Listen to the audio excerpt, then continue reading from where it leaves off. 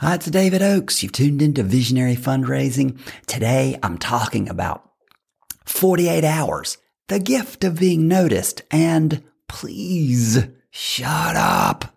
It's a good day for you to have tuned in. Fundraisers struggle to find the strategies and the confidence they need to see their mission fully funded. I help fundraisers lean into their visionary capacity, say thank you, tell stories, and get happy all the way to the bank. Stay tuned for today's show.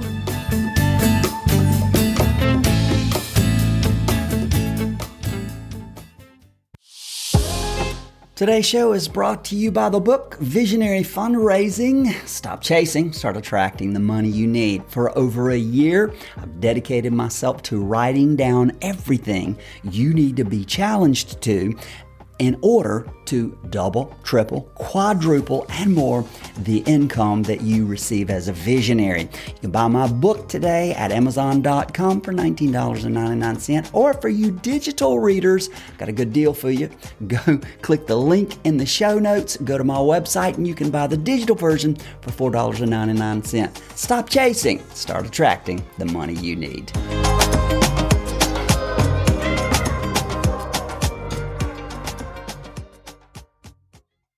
I have a friend who always talks about himself. No matter what you say to him, he turns the conversation around to himself. I went to the doctor today, I might say. OMG, he'll reply. My doctor visit last week was atrocious. You wouldn't believe what happened. Blah, blah, blah. On and on he'll go. He seems oblivious that the conversation started with an observation from me about me. My wife is angry today, I might say. Oh, you should live with my wife, he will reply. She's angry all the time. Just last week, you should have seen her, blah, blah, blah. On and on he'll go. Once again, he's oblivious that he hijacked the subject of our conversation from my wife to his. When someone talks about themselves all the time, it makes you feel as though your thoughts, your feelings, and your experiences are just not valued. Monopolizing the discussion with their own experiences and perspectives without considering yours creates a sense of disconnection and isolation. It's off-putting.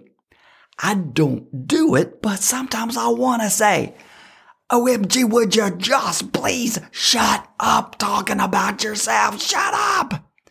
Just once. Would you reply to what I say with a probing question and give me the gift of being noticed and heard in this world? In our conversations, I really just want to know, do I matter? I'm secretly seeking to understand and just to find out. Do you care? Can I tell you something? This is the preferred mode of communication for most nonprofits. It happens so much that it even has a name. It's called being organization-centered. And I will tell you a secret. If you can stop talking about your organization so much and begin to talk about your donors, your community, your beneficiaries, and their hopes, their aspirations, their values, their struggles, they will know, like, and trust you more. And oh, I gotta tell you, if they know, like, and trust you, they will freely give you their time, their treasure, and their talent. If they really know, like, and trust you, they'll go from giving you tips till they will empty their resources. They will empty their treasure trove and give it to you. If you go from being organization-centered to more of donor and community-centered in your fundraising, you'll see an immediate and significant increase in your donations. When your messaging is, quote, we are an exceptional organization with a vital cause and you should give to us so we can do great things. You are organization-centered. You're self-focused. And I have to tell you, listen to me, you are off-putting. Most Fundraisers, though, they only know this kind of organization-centered fundraising. This is the default mode for the majority of public fundraising.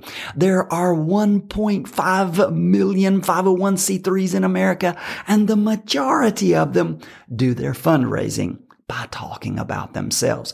I'm challenging you to leave the road most traveled to join the road least traveled and begin to be more donor and community centered rather than constantly centered on your organization.